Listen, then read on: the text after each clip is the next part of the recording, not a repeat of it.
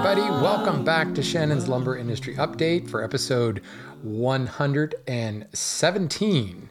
Today I'm going to talk about our featured species, which is yellow birch. That should be a lot of fun. I've got some questions from you guys about stress wood and sapwood, particularly in walnut. And I'll probably get into some other trouble along the way.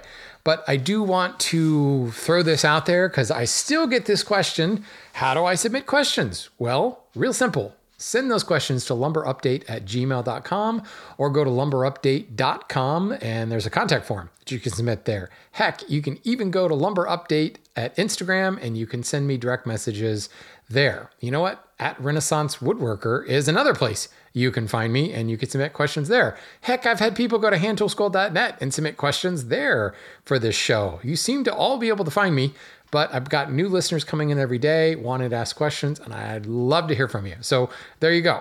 Now, I can also say if you are a patron of the show, patreon.com/lumberupdate. If you're interested in sponsoring the show, you can ask questions via Patreon too. And I will tell you, those patrons who ask questions, they tend to get on the show relatively quickly. Call me easily bribed, but that's the way it works. So moving on here, I've got a little bit of industry news. I talk a lot, well, maybe not a lot, but I've certainly talked in the past about what happens when lumber is seized at a port. You know, illegal lumber, whatever it is that's been seized in a raid, determined to not pass customs. And a lot of times it goes in a warehouse. I always picture that great big warehouse at the end of Raiders of the Lost Ark, where like they stick lumber in a crate and like stick it over in a corner somewhere. But I was passed a great article from Ryan, who talks about in Colombia, illegally seized or lumber that's been seized for illegal harvesting is, instead of being burned or turned into mulch or sawdust, it's actually being set aside and repurposed to build apiaries or beehives for the struggling honeybee population in Colombia. Now, this article doesn't really talk about a particular species because I imagine it's probably multiple species. It's probably a percentage or a board footage of material that's been set aside to build these apiaries. And how cool is that? You know, it's terrible that this lumber, for whatever reason, was felled illegally, but you can't undo an omelet, right? Once you've broken those eggs, you got to do something with them. And it's fantastic to hear that they're doing something that can also be helped from an ecological perspective. So thank you, Ryan, for sharing that. I will link to this, of course, in the show notes, and show notes can be found over at lumberupdate.com. Great article, Ryan. This one's particularly interesting from great friend of the show and constant sender of articles. This comes from Jay. In Brazil, there are obviously a big, thick rainforest, right? The Amazon rainforest. And one of the biggest issues with reforestation is just access. I suppose it's also one of the issues with catching illegal loggers is sometimes you can't even get there, and you can get there under cover of trees and fell some trees, but it's really difficult to kind of hit them on the ground. So drones are being used to catch illegal loggers, but they're also using drones for reforestation efforts, trying to reseed an area, a spot in the canopy where trees have been felled legally or illegally. Just getting there to reseed can be particularly difficult. So those drones used to catch bad guys are also being used to seed the forest. And they've had quite a bit of success with this. Drones can drop ridiculous amount of seeds into like surgical precision areas in order to promote reforestation. I think that's really cool. And, the thing I love about this more than anything is from a business perspective, we deal a lot with IBAMA. That's the Brazilian Brazilian Forest Ministry. And they're doing a lot of really high-tech things, from probably the most advanced lumber tracking system based on blockchain to catching guys with drones, DNA sampling of trees and tracing via DNA sampling, GPS tagging of stumps and logs to maintain chain of custody, and drones to catch bad guys and drones to reforest.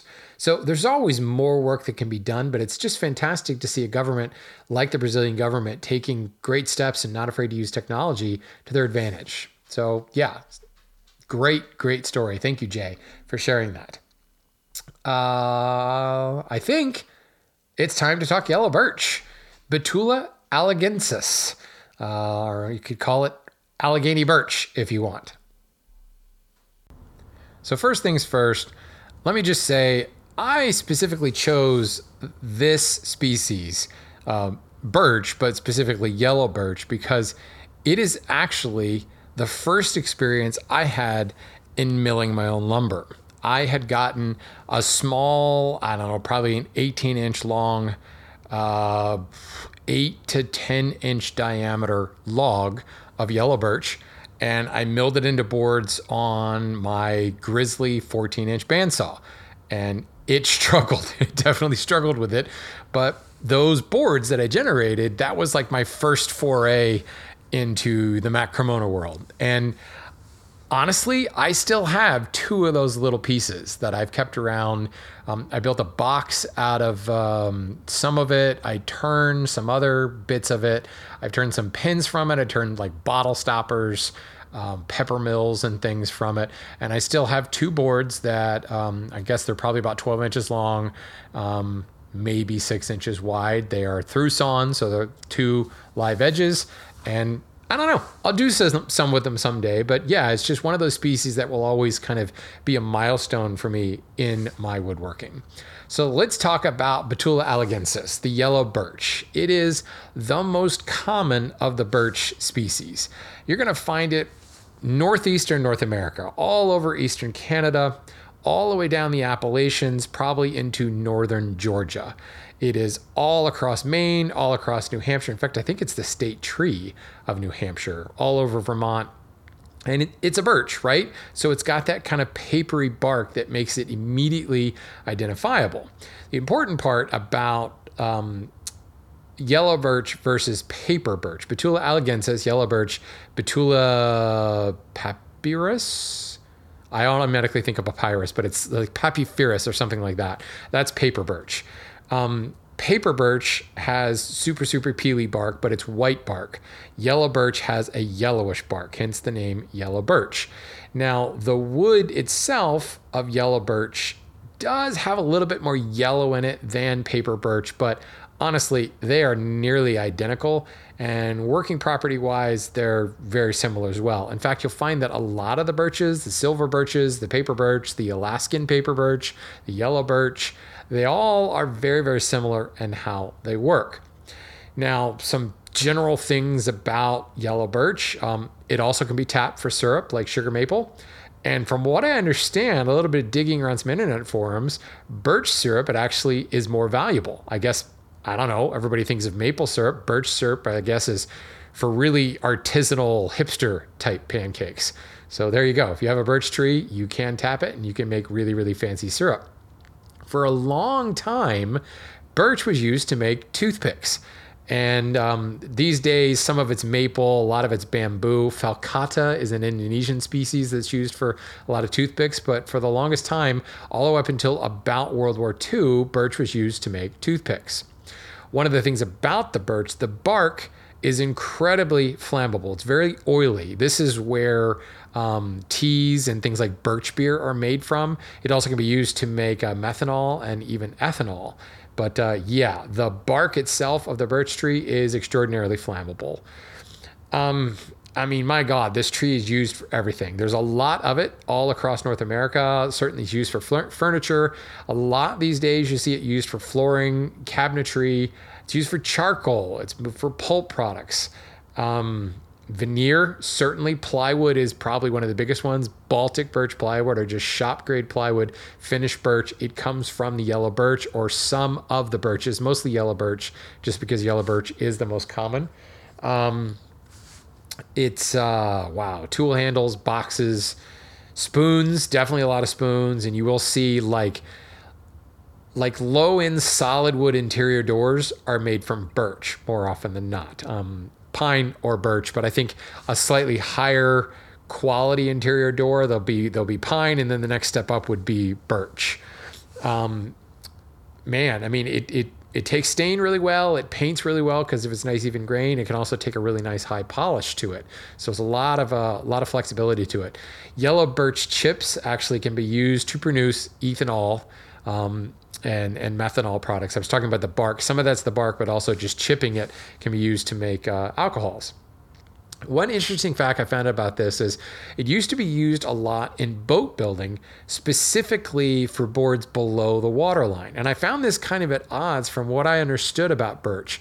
From a plant perspective, and why you would plant birch is it absorbs a lot of water. So if you're in a riparian area, or maybe you've got kind of a swampy low spot in your yard, planting a birch tree near that, it sucks up a lot of water. So where you might have had a little bit of standing water after a big rainstorm, plant a birch tree and that standing water will disappear because the birch roots, the birch structure sucks up a hell of a lot of water and it holds on to a lot of water. And this can actually be the same. I'll talk about this a little bit later when it comes to seam bending, but the lumber itself, it has a capacity to hold a lot of water. And that seemed kind of weird to me for boat building. But the more I think about it and the more digging I did, just because a board or a species absorbs a lot of water doesn't mean that it's not good for boat building. Now, it can mean that it's not good for light craft boat building. You probably wouldn't make a good canoe or kayak unless you were building like a squirt boat that's meant to float under the water. It will still float, but because this was used below the water line, it was a way of adding ballast to a boat.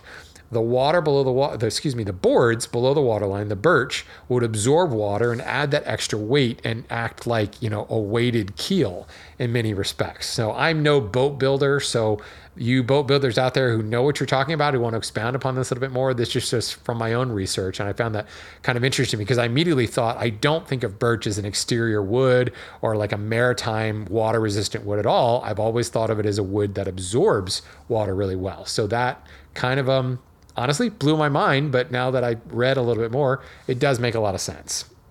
Let's get into some of the technical stuff.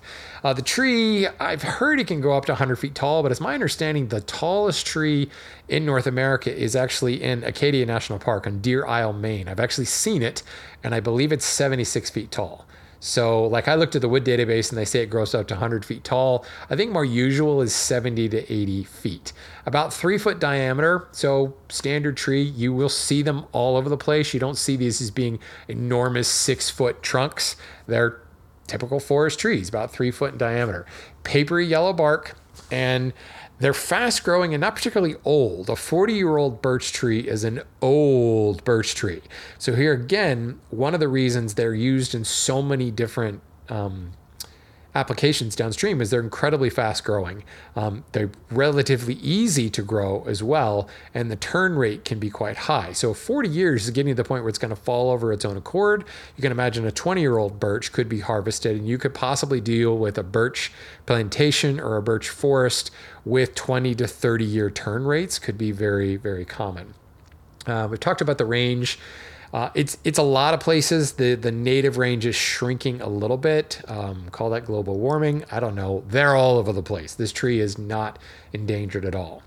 From an appearance perspective, I like to think of it like maple, but a bit redder and a little bit more grainy, kind of like beech.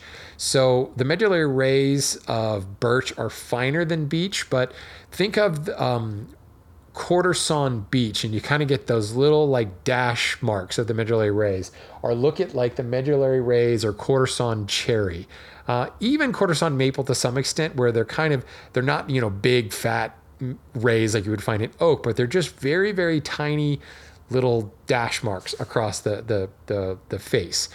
The birch is similar to that, but they're quite fine, very narrow rays in that respect.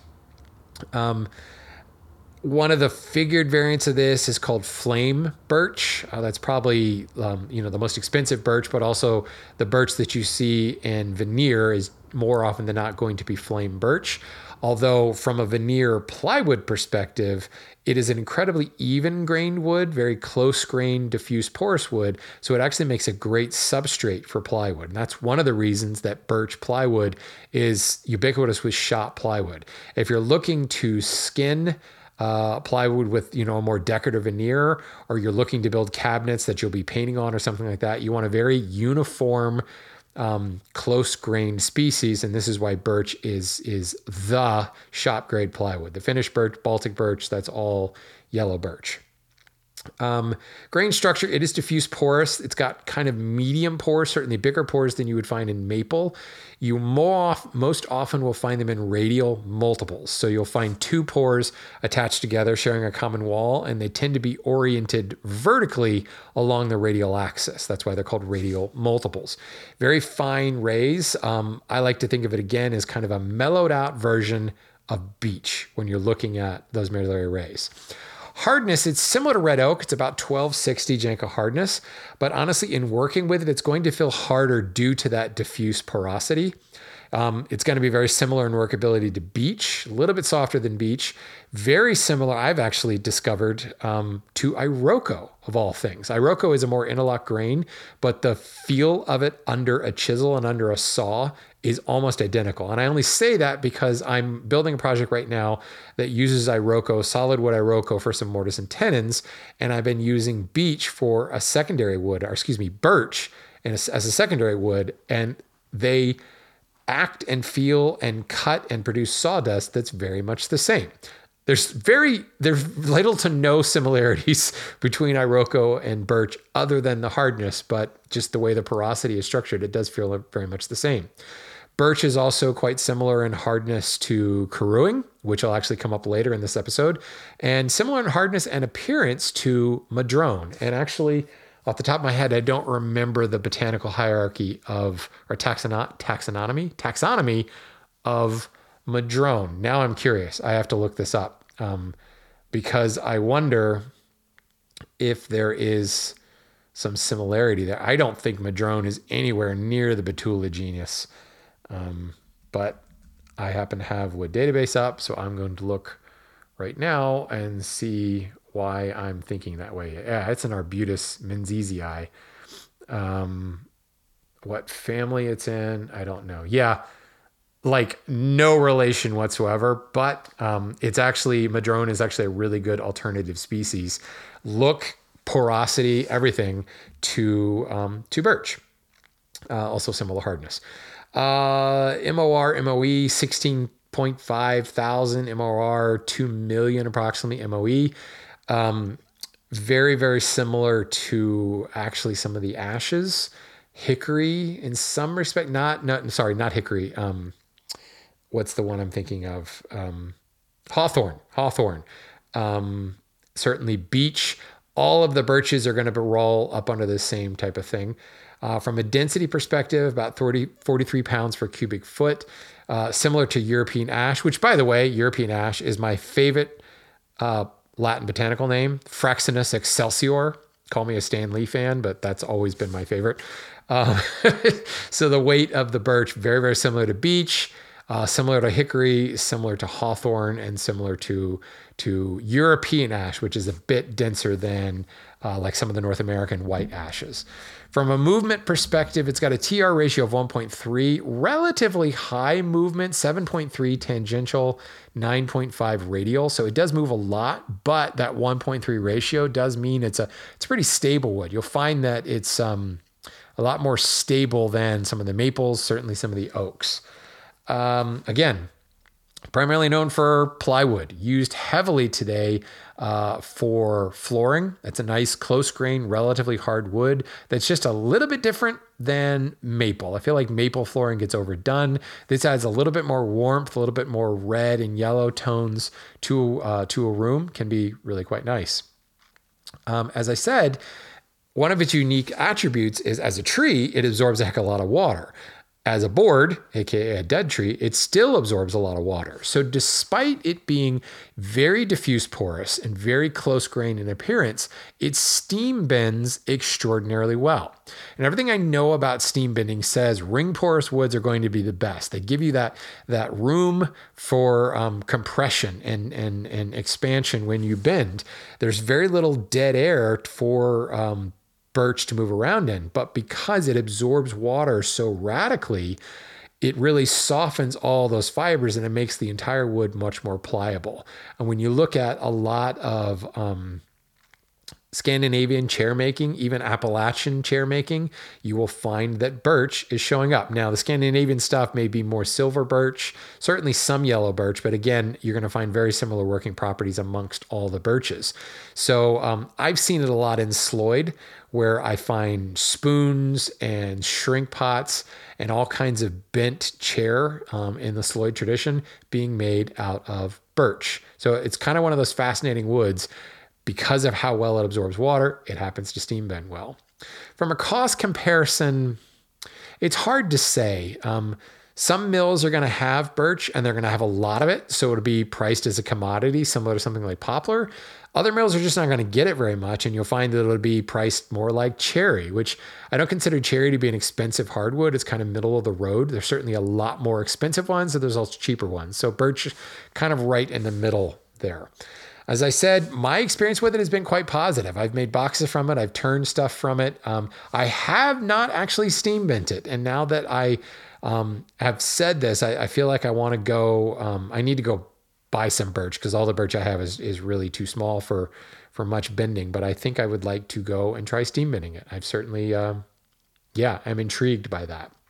From an alternate species perspective, the most obvious one to me is paper birch. And I like to think of paper birch as the hand tool version of yellow birch. Again, yellow birch is about 1260 Janka hardness. Paper birch is going to come in under 1,000, the 900s from a hardness perspective. And it can be very nice and easy to work with hand tools. I do have some personal experience working with paper birch. Now, it was green, so that it really worked well because it was nice and green, but I've carved some spoons from paper birch when I've been up in Maine, and it was absolutely lovely. Certainly, the maples are going to be a good alternative. Maple will be a little bit wider than this. Your red maple may be closer to it. It's not going to be as grainy. Maple is going to be a little bit more bland than birch, but it's certainly a good alternative. Madrone, as I mentioned. Hornbeam, great New England alternative, although hornbeam's going to be about twice as hard. Tamarack, that's another southern one, that southern North American species that could be a good alternative. Liptus, or a eucalyptus variant, commercially known as Liptus, very similar working properties, kind of similar. It's a little bit redder than you would find in yellow birch, but similar graining and appearance. And if you want to get really exotic, Nara, I find, actually has a lot of similarities to birch. So it's an interesting species. It's a little off the beaten path as it doesn't get a whole lot of press, but it's also relatively easy to get anywhere in the world. And before you say, well, the birch that I have over here in Albania is not yellow birch, again, pull up, the wood database and look up yellow birch and scroll down to the related species and look up Alaskan birch, alderleaf birch, downy birch, gray birch, river birch, silver birch, sweet birch, Baltic birch, Macer birch, maybe not Macer birch, but look up all these birches and you'll find that there's actually quite a bit of similarities in the working properties and the overall appearance. You'll find different hues you may run into, different hardnesses, but they're all relatively the same. And that's one of the reasons that, again, it's used so much for plywood, because plywood is really a global commodity product, and huge northern boreal forests in Europe producing yellow birch, but also silver birch, river birch, Betula nigra, that one shows up in plywood a lot. So before you discount it and say, wow, you're being ethnocentric and yellow birch is in North America, yes, it absolutely is, but it's also all over Europe, and all of the variants are very similar to it.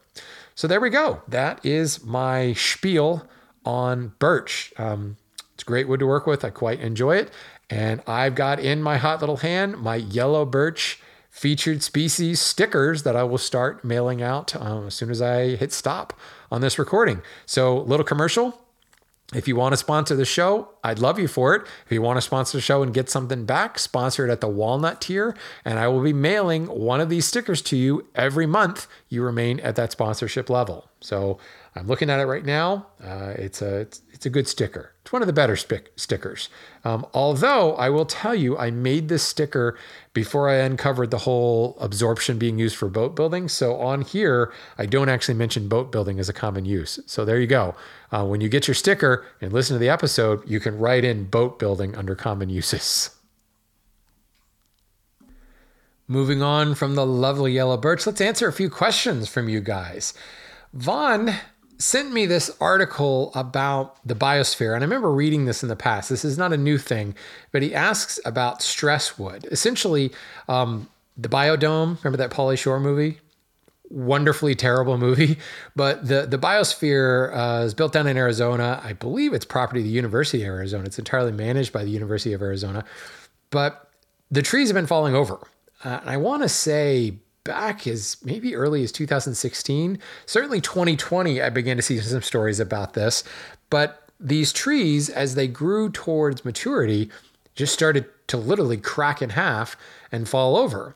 And scientists were kind of puzzled because the nutrients and the water, all of that seemed perfect. Like these trees were perfectly healthy. They're getting everything they needed and they were growing really, really fast because of it. So at first they thought, well, because they're growing so fast, maybe the structure's not there. Maybe there's not enough time for the heartwood to build up. And let's talk a little bit about specifically in hardwoods, the nutrients run up through the sapwood. The waste is transported via the medullary rays into the center of the tree. That waste then darkens over time and becomes the heartwood. The heartwood is essentially the skeleton of the tree, is what holds it up. It provides the strength to withstand the elements.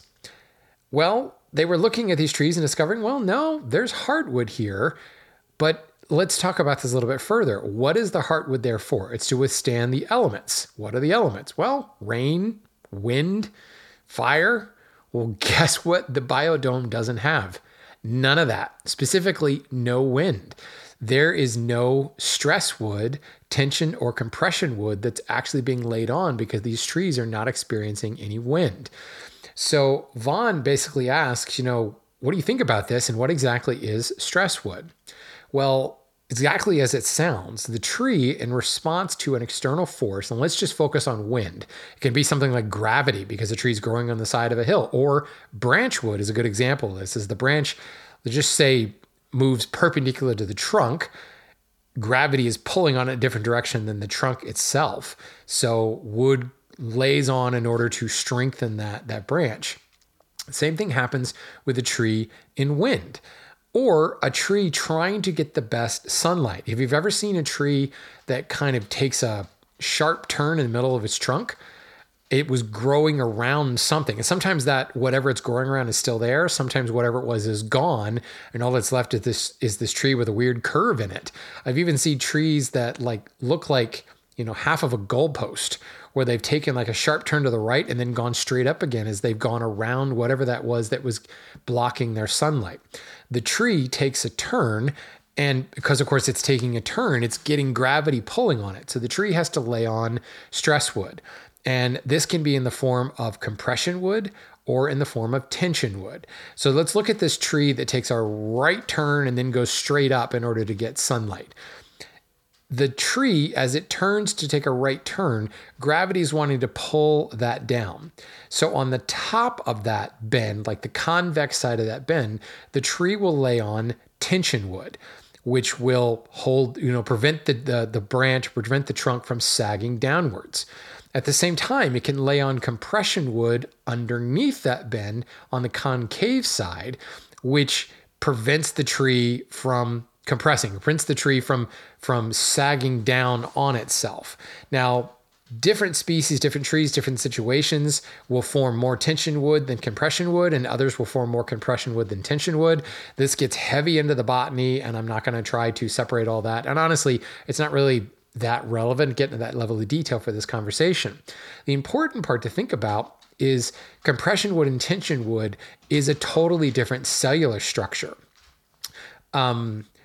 Tension wood will have more cellulose, more of the long fibers that makes wood and makes wood strong. It will have more of that cellulose in order to hold the tree in tension, to support that bend from above the bend. Compression wood will have a higher lignin content. Lignin is incredibly tough. It is what makes trees heavy. It's what makes them hard. Lignin obviously is very, very dense and it will not compress. If you push on it, as the branch pushing down onto the compression wood underneath the bend is doing, that lignin will fight back and will bolster that branch. So The other thing you will find is just a different shape. Instead of, we often think of wood fibers as being like straws, these like long cylinders that run up the tree. Compression wood and tension wood tends to be a little bit more ellipsoidal in shape. The other thing it can do is lay at angles to the cellulose, the fibers that are in the trunk. So think about plywood. We lay cross laminate grains in order to make a more stable panel, right? Well, the tree can do the same thing. If the fibers are running up the branch, up the trunk and then curving out to a right angle and flowing with the long axis of that branch, the compression and the tension wood could possibly lay over it at a 90-degree angle in order to add that kind of plywood stability over top of it. Now, I'm being very, very general here. It's not always going to be 90 degrees. It might not even be 30 degrees, but it's coming at it in a different angle. And if you look at crotch wood, all of that crazy grain, all of those ribbon stripes and those dark and light bands, it's because you're looking at in grain and face grain, and it's all kind of interlocked together because you're getting this grain moving in a bunch of different directions. And you can look at the underside of the crotch and the top side of the crotch, and you can actually see the difference in how the grain looks, and that's the difference between tension wood and compression wood. You also find that the compression wood underneath that bend is going to be much darker because of the higher lignin content, the higher density that's in that tree.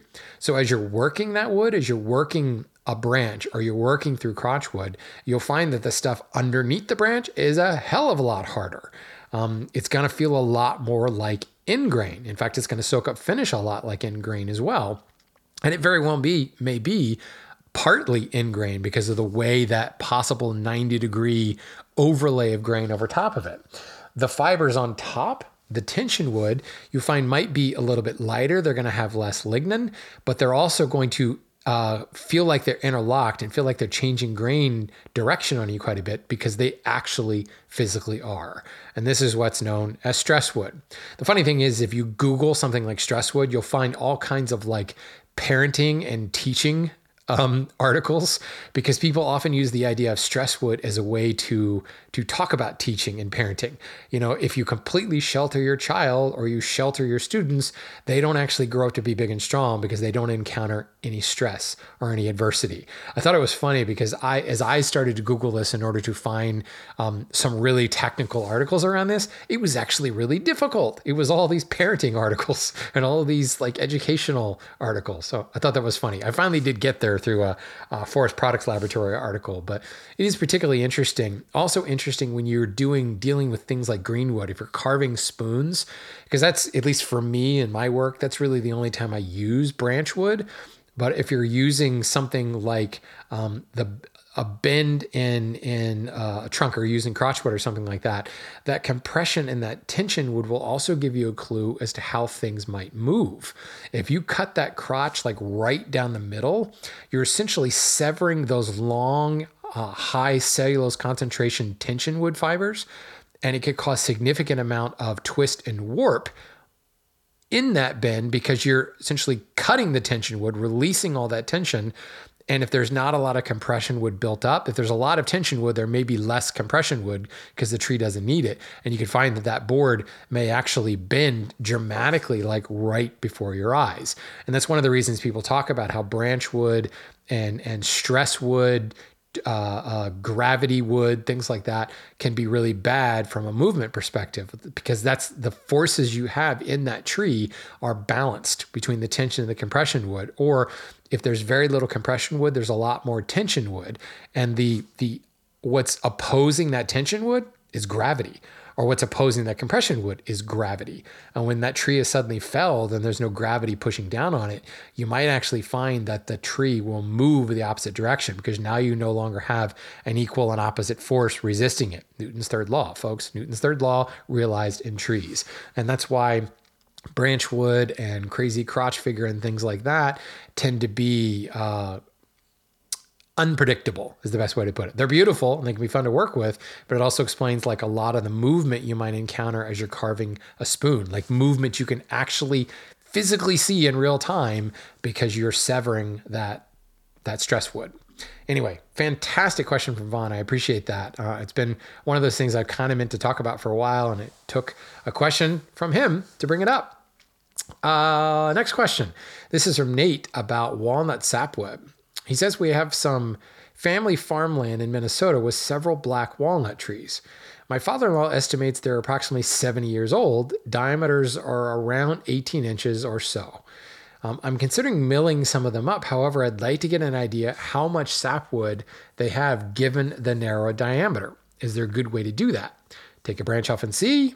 Take down a tree? Well, certainly taking down the tree is one way to determine, but if you decide there's too little heartwood, you can't stick it back in the ground and have it grow back.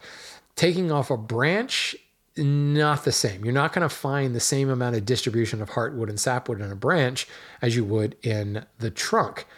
And going back to my last question about compression and tension wood, you'll find that it's totally not indicative of the rest of the tree. Now, this is going to vary from species to species, but the kind of rule of thumb, at least what the Forest Products Laboratory will tell you, and frankly, a little bit of Googling from Sawyer's and places like WoodWeb, will tell you that a walnut growing in shade under canopy will experience about 1 inch of sapwood. I don't want to say regardless of age. Take a tree that's 3 to 5 years and older, and you're going to see about 1 inch of sapwood in that slower growing shade tree. But a walnut tree in full sun could have 3 to 4 inches of sapwood. It's quite a lot of sapwood.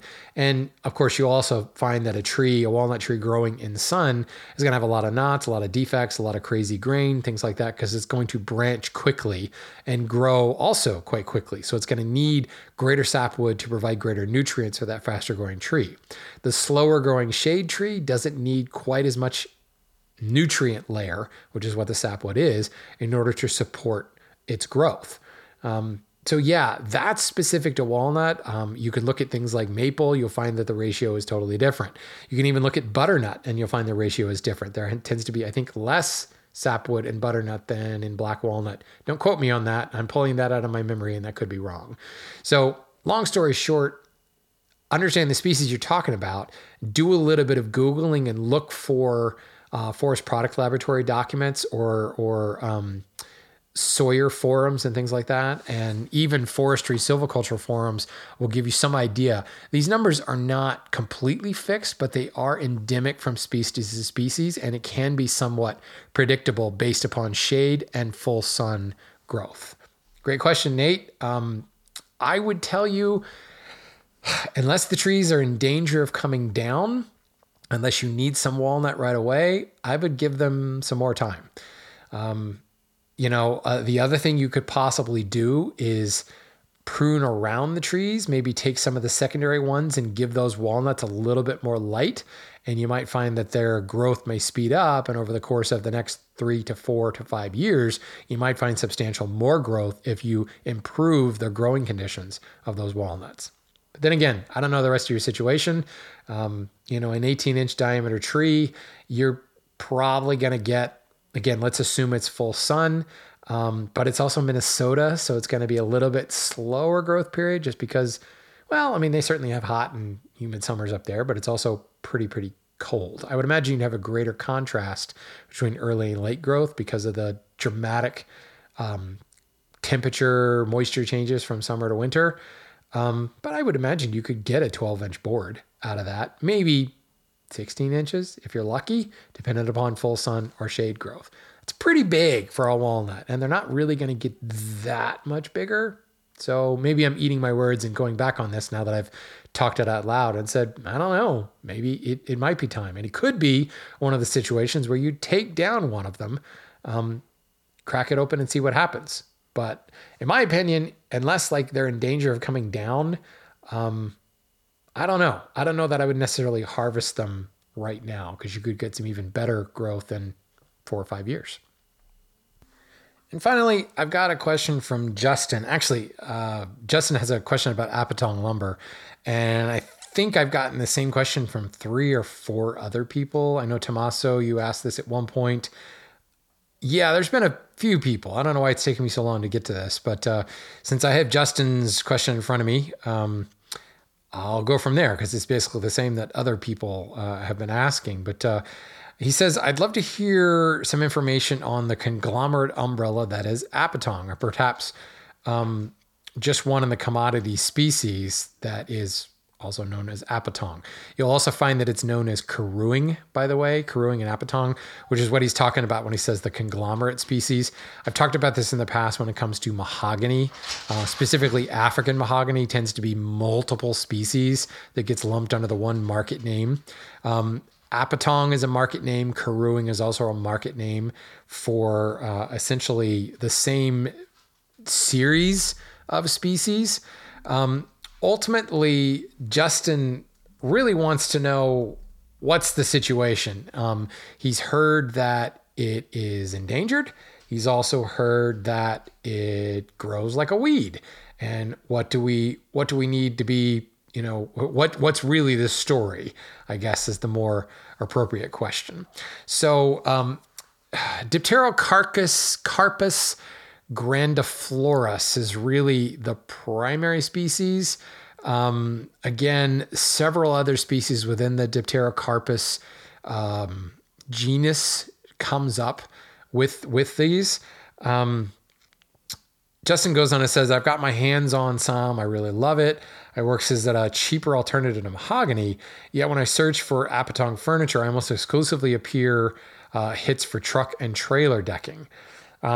This is absolutely true. Truck and trailer decking is primarily what it's used for. But he says, how did it become relegated to anything and everything but fine furniture making, and other fine carpentry uses? When I'm buying it, I'm usually buying it as truck and trailer decking and repurposing it on my own. So I wanted to bring this up because I've had several people who've asked me about this. There is... what's the best way to put this? So yes, it grows like a weed. One of the reasons that it's used for truck and trailer decking is the tree grows very tall. It can be, I think, like 150 feet, if not taller than that. Very straight trunk. It is a sun-loving, well, it's a rainforest tree. It's a canopy tree. So it shoots straight up and gets to the canopy as fast as it can to get to the sunlight. So you get these super, super long, straight trunks. They look like, telephone poles, but super huge telephone poles. Very straight grain, incredibly hard, heavy, dense wood. So it's very hard, very dense, which means it's like the ultimate flooring. It's also very, very, very, very long, very tall. So think about truck and trailer beds. They undergo massive abuse. Heavy things dropping on them, rolling around, getting rolled across them, dropped from forklifts, slid across them, but then also tractor trailer beds and just normal trailer beds, they're quite long, right? And to have a seam in that trailer bed, imagine if you drop a pallet, you take a forklift and you drop a pallet on the back of the trailer, and then it begins to slide forward. Well, if there's a seam, if there's a butt joint there, that pallet is going to catch on that seam and it's going to tear it all to hell. So you need a planking that's on your trailer that is continuous from one end to the other. And that's where carooing or apatong really, really shines. And honestly, that, I don't want to say it's unique, but that's a pretty unique thing in the tree world. So people have found a species that does that well, and the trucking and trailer guys have pretty much leaned into that. And that's what is buying. So as with any species, it's what the commercial demand is for. There's not a huge... Sorry, turning off my space heater. Sorry, it's 15 degrees outside. It's cold where I'm recording. There's a huge demand for this material to be used for truck and trailer beds. Ultimately, truck and trailer beds are disposable. They get torn up over time and they do need to be replaced. So maybe as a private citizen, you might put down a carooing deck in your truck and it will last a lifetime. But for trucking companies and fleet management companies, they are constantly replacing their trailer bed flooring. So it's one of those kind of reusable things. It's like crane mats and steel mills and things like that. There is a constant demand for it and a constant demand for really, really long material. So once you've sawn out the long material from the log, there's really not a lot left over. And what's left over that isn't super long is what's kind of filtering its way into the apatong market that's not truck and trailer bed. So that is quite a bit smaller. And frankly, there's not really a demand for it. You say it's a good alternative to mahogany. I would actually disagree because it's so much harder and denser than just about any of the mahoganies that are out there.